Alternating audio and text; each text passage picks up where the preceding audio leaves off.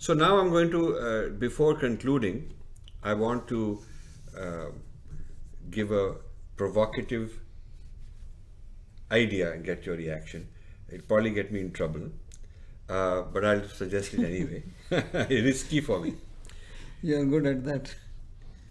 Uh, since we believe in reincarnation, if such a large percent of our people are like that, they're sort of substandard, they're not up to the mark to be good Hindus. They are, if they call themselves by that tradition name, at least they should live up to its expectations. Maybe the standard of expectation is much higher than most people are willing to perform. So if that is the case, they are at a level of evolution, emotional evolution, that they probably need some good discipline. They probably need some hard work, discipline. If it were a dictatorship, that would probably do well for some people, because there's too much freedom. They don't have, they're not mature enough to take advantage of that freedom. I mean, there is a case to be made that people of that kind need to be disciplined and need to be channeled and made to do things because they can't figure it out. They're not ready for that. The ego needs to be first made to do things. Right. So, how about this? So let's say there's a certain religion we both know about, which is all based on obedience, discipline. They beat you up, they make you do things, right? Right. So could it be that the Hindus will die and be reincarnated in that? Okay, I'm just giving you, I told you it's a risky idea. Okay, because that's what they need.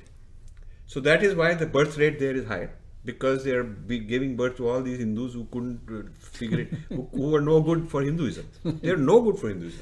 So the karma system said, okay, you guys need to be here, because this will teach you with the danda, will force you and make you do things, and maybe after a few lives of that, you go back and go back as Hindus. So do you feel, in terms of, I mean, that may be serious or maybe just I'm making a point, but do you feel that the collective conscious of Hindus, of our people with the Vedic background, is become sort of pretty bad, and there needs to be something? Is this the nature of Kali Yuga?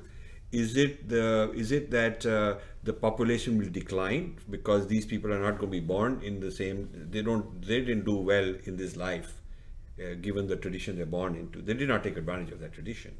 They did not learn. They did not evolve their jivatma, and so maybe they're not deserving to have another chance. So what do you think is going to happen to the entire samaj, entire society of this kind?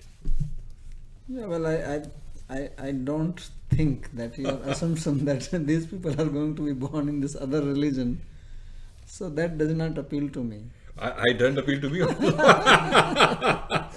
But maybe that religion exists for such people. Yeah, no, it may exist, but you see, we take birth according to sanskaras. Okay. So I don't think that Hindus have such sanskaras to be born like that. No, but they may need the discipline. I agree to that. Yeah.